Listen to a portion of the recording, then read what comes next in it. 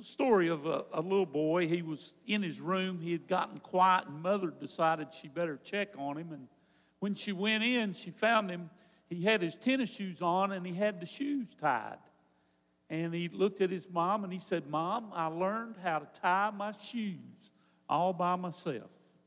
And then he began to weep. He began to cry. And she said, "Well, Johnny, I'm so proud of you, but why are you crying?" He said, "Now I'll have to do it myself every day the rest of my life." And you know, that's true. Once you figure something out, then you're responsible for it. You have to do it. You know, we learn how to dress ourselves at some point. And as long as we're able, we have to do that the rest of our lives. We learn how to make our own food. And once you learn how to make lunch, well, you have to make your own lunch the rest of your life.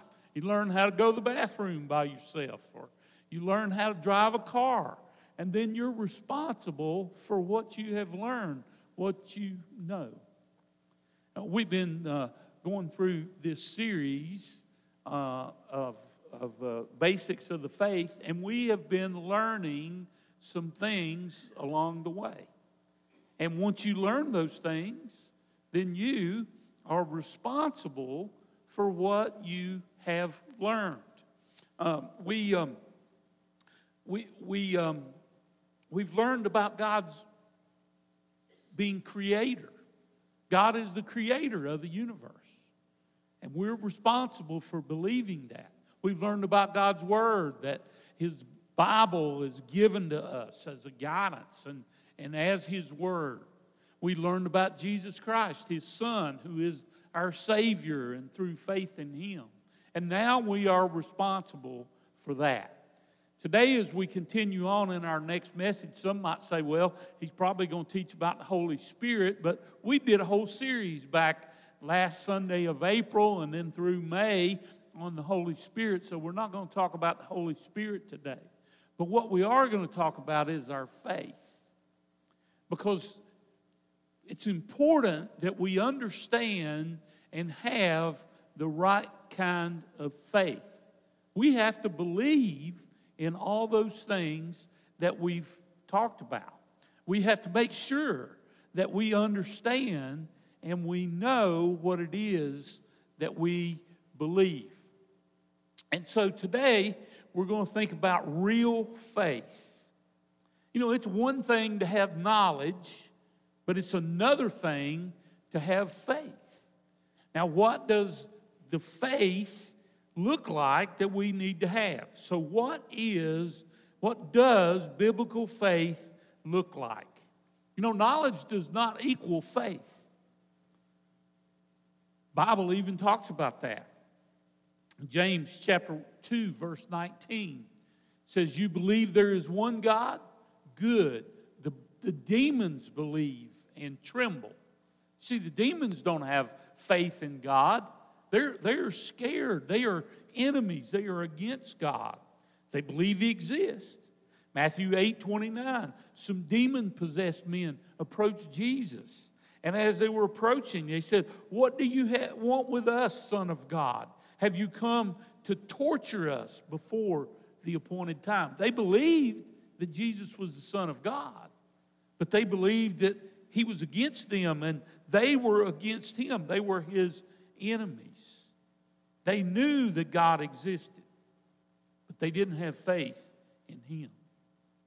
So today we're going to think about the faith that we have. We're going to understand that faith is more than just knowledge that God exists. We're going to go to Hebrews chapter 11 today. Of course, we don't know the author of Hebrews. Some think the Apostle Paul, though it's not like his other writings. He doesn't tell us that he wrote it as he does in all of his other writings. Some think it's Barnabas, of course, a companion of Paul that worked with Paul. But it is part of our scripture.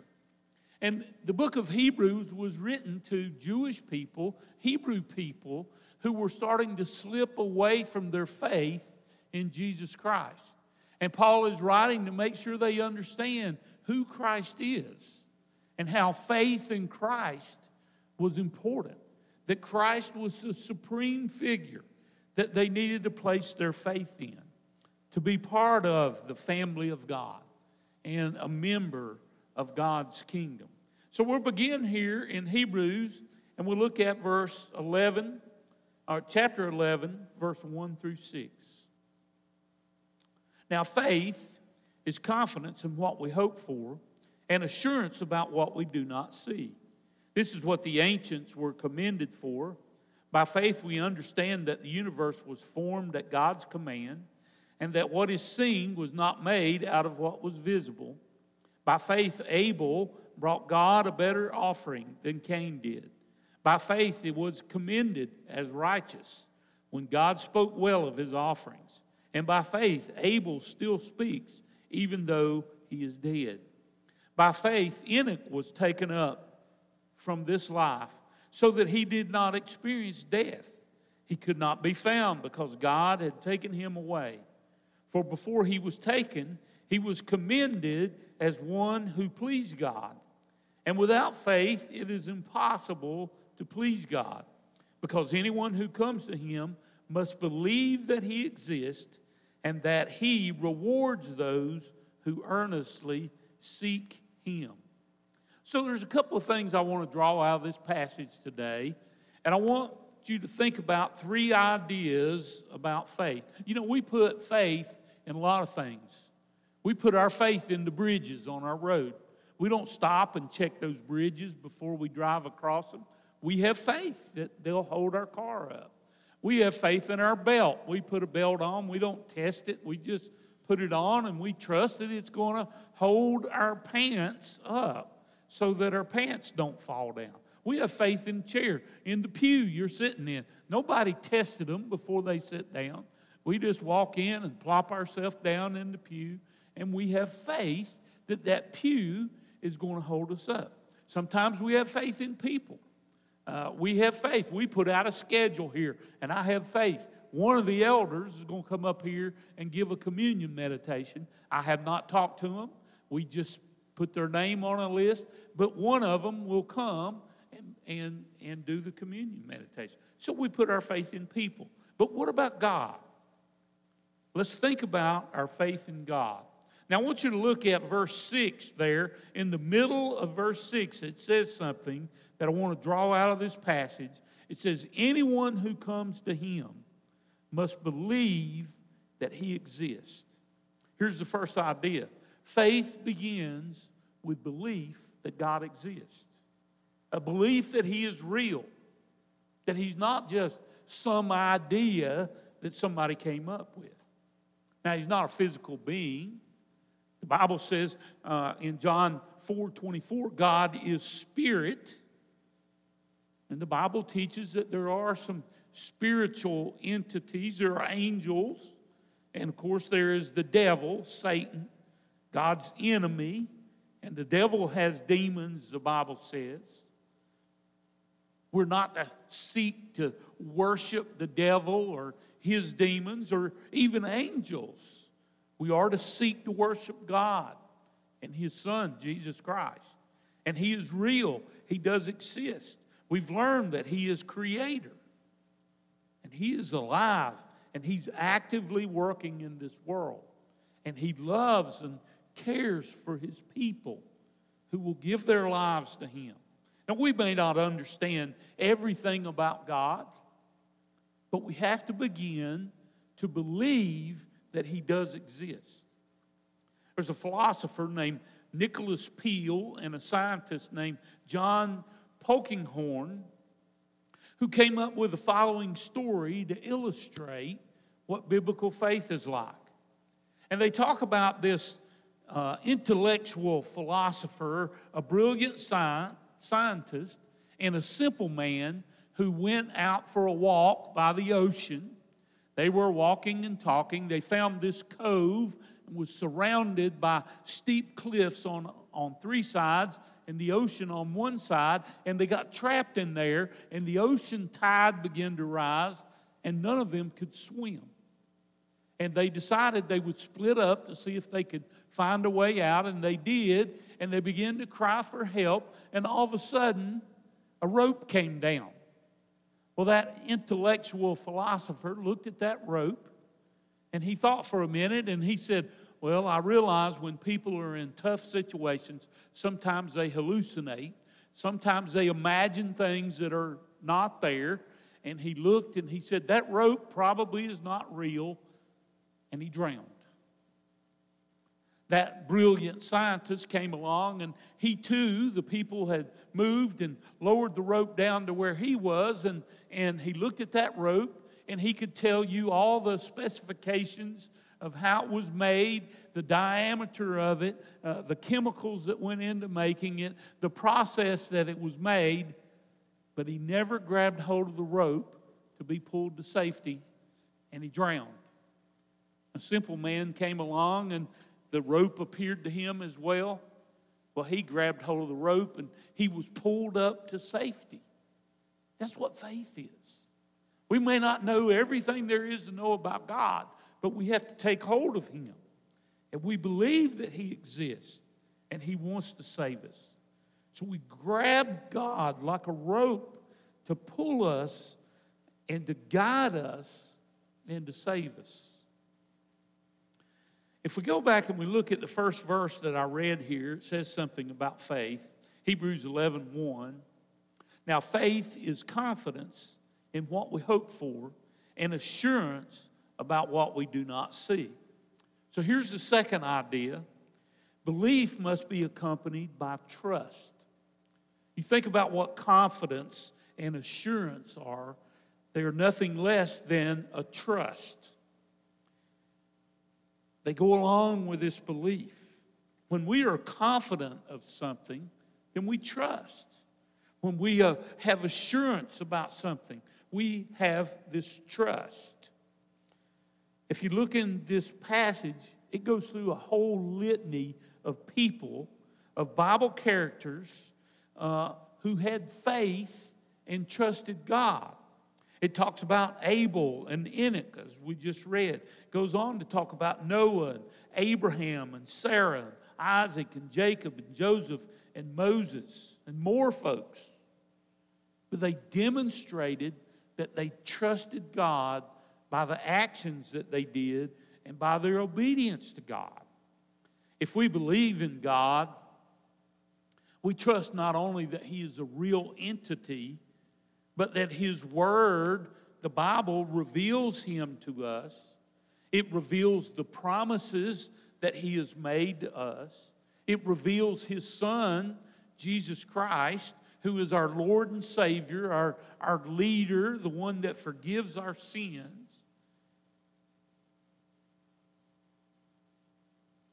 He is God has promised to be the God of those who believe and to guide them who follow Him.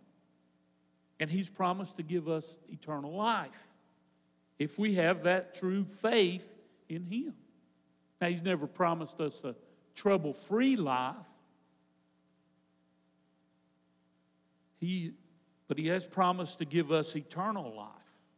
You know, since the time of Adam and Eve, sin has come into this world. And when sin came into the world, it's been a broken place. There's been pain and suffering and evil and more sin. Sin is the root cause of brokenness. It creates a divide between God and between people. But He has promised that if we would believe in His Son, He would forgive our sin.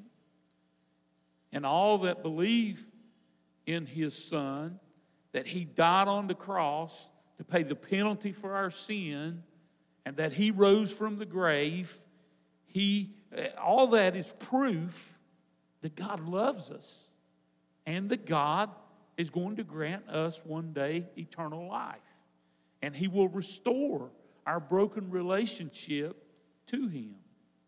Colossians 1:21 says, once you were alienated from God and were enemies in your minds because of your evil behavior. And Romans 10:9 says, if you declare with your mouth Jesus is Lord, that means if you trust Him and believe in your heart that God raised him from the dead, you trust that he raised him, you will be saved.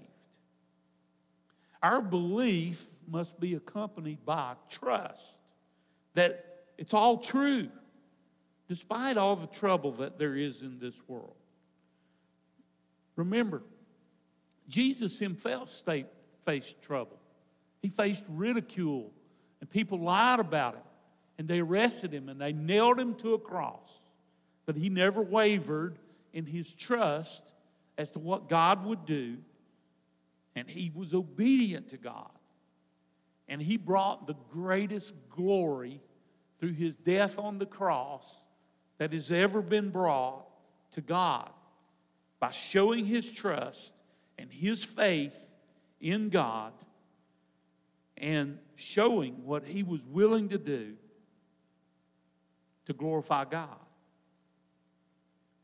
We have to believe that his word, the Bible, is real. If we reject the word, what checkpoint do we have for truth? The word reveals how we should live and how we should relate to God and how we should relate to other people. So belief that does not trust God, that does not trust his word, that does not trust in his Son, Jesus Christ, is no biblical faith. We have to believe God exists. We have to trust in him, his word, and his Son, Jesus. Now look at what the text says. Back in Hebrews 11, verse 6, it says that he rewards those who earnestly seek him. There's a third idea, that trust should produce a desire to seek him. If we believe and if we trust, why wouldn't we seek him? Now what does it mean to seek him? That is to get to know him. To get to know him on a personal level. To know his word. To know him through prayer. To know him through obedience to his word. You know, we can sometimes get caught up in just going through the motion. And we're really not seeking God.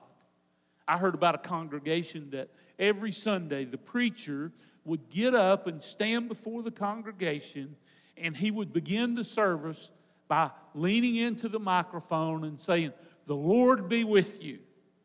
And the whole congregation would respond, "And also with you." One Sunday he got up, the microphone wasn't working. He tapped on it, and he said, "There's something wrong with this." And the congregation all together responded, "And also with you." They weren't even paying attention to what he was saying. And you know, we can get in the habit of just going through the motions. Do we really get in and read God's word? Do we read it as though we're talking to God and we're wanting to get to know him more? And we want to draw close to him. And what about when we pray? Do we just go through, "Oh, here's a list, God, do this and do that"? Do we stop and listen for God's voice? To let him lead us maybe to an answer to a problem or to a verse that we need for encouragement? Are we genuinely praying to God? We attend church. Do we just go through the motions? Or are we actually worshiping God? When we sing, do we think about the words of the song? We sang one of the great old hymns, "How Great Thou Art." Do we really believe that? Are we looking to praise God when we sing? When we take communion, is it just throw the bread in, throw the juice back? Or are we taking time to think, this little bread, this represents Jesus' broken body. He died for my sin. This juice, the blood that covered my sin. And do we really think about that? Are we repentant and sorrowful that we have sinned? But then we come to the realization that he did it because he loves us. And we find joy in the fact that He has called us and saved us through His death. You know, are we seeking the Lord? Isaiah 55:6, seek the Lord while He may be found. Call on Him while He is near. There's going to come a time when you won't be able to seek the Lord anymore. Jeremiah 29:13, you will seek me and find me when you seek me with all your heart. Do we put our heart into seeking God? Matthew 6:33, but seek ye first His kingdom and His righteousness, and all these things will be added to you as well. You know, are we seeking God just for what we can get? Or are we seeking His righteousness? That means right living. Are we seeking to live for Him? He says He'll take care of all the material things if we'll just put Him first in our life. In John 4:23, Jesus says, yet a time is coming and has now come when the true worshipers will worship the Father in spirit and in truth. They are the kind of worshipers the Father seeks. God wants worshipers that have that Spirit of God inside of them, and they connect their spirit with that Spirit and look to His Word for truth so that they truly connect to God and live for Him. You know, as we take in God's Spirit, we grow in the Spirit. Ken Bailey was a missionary. He was a Bible teacher, and he taught the Bible in Egypt, Lebanon, Jerusalem, and Cyprus, throughout the Middle East. On one occasion, he and a group of men, a guide and some guards and some other men, were traveling across the Sahara Desert to go to a place where they were going to teach the Bible. Along the way, there got to be a hole in their goatskin bag that held their water. They had a several-day journey ahead of them, and they were out of water. And so they changed their course a little bit to go to a well that was well-known called Bir Sheitun. And it was more than a day's journey away, and they were parched, and they were dying of thirst. And as they traveled along, Ken thought about the verse in the Bible from Matthew chapter 5, verse 6. Blessed are those who hunger and thirst for righteousness. And he said, as I was thirsting for water, I realized I had never thirsted for righteousness the way I'm thirsting for the water that we're going to find at that well. He also knew that if there was no water in that well, that the guards that were with them would probably kill them and take the camels in order to save their own lives. But they did find water. But do we thirst for righteousness the way we would thirst for water if we were parched and had no water? Are we seeking God truly? Augustine said, understanding is the reward of faith. Therefore, seek not to understand that you may believe, but believe that you may understand. So we enter into a relationship with God where we believe that He exists. We trust that He is real, that His Word is true, that His Son Jesus is our Lord and Savior. And then we seek them. That's what a real faith looks like. And Hebrews 11:6 says, and without faith, it is impossible to please God. So here's our connection. God is pleased by faith that leads to actions that glorify Him. And now that we know what real faith looks like, we have to ask ourselves, what does my faith look like? There was a world-class runner, female, and she signed up to run in one of those races.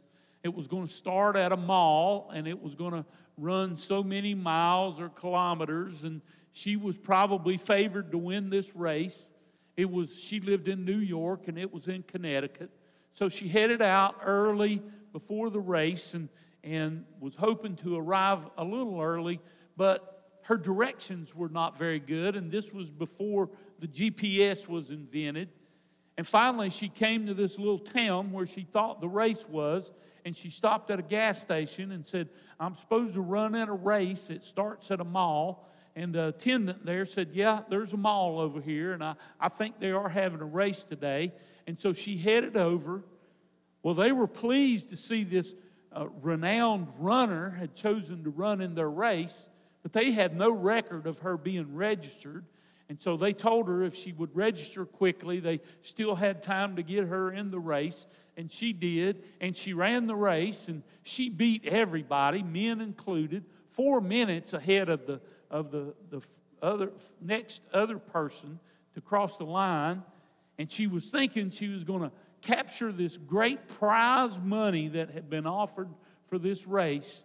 But only when she crossed the finish line did she learn she had gone to the wrong place and entered the wrong race.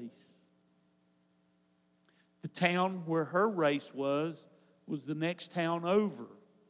And it had a big cash prize. She didn't get the prize because she entered the wrong race.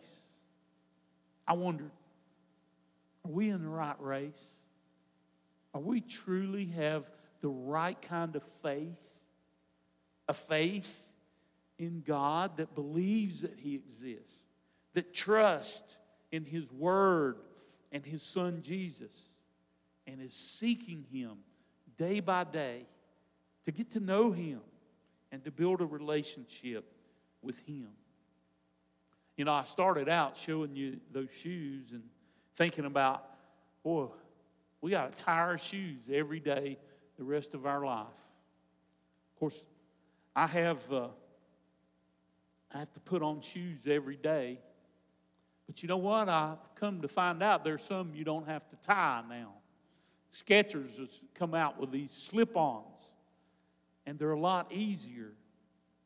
You know, the more you know, the better it gets.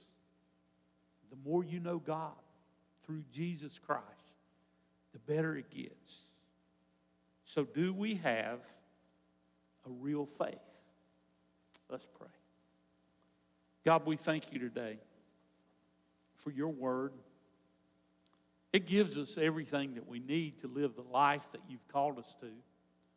It shows us that you're real. The word guides us if we trust it. It points us to Jesus. If we trust Him, we will be saved. But Lord, we need to do our part, and that we need to seek. And so I pray that you would help us and give us your Spirit to guide us so that we can have that real faith, Lord, that looks to you as Lord and Savior.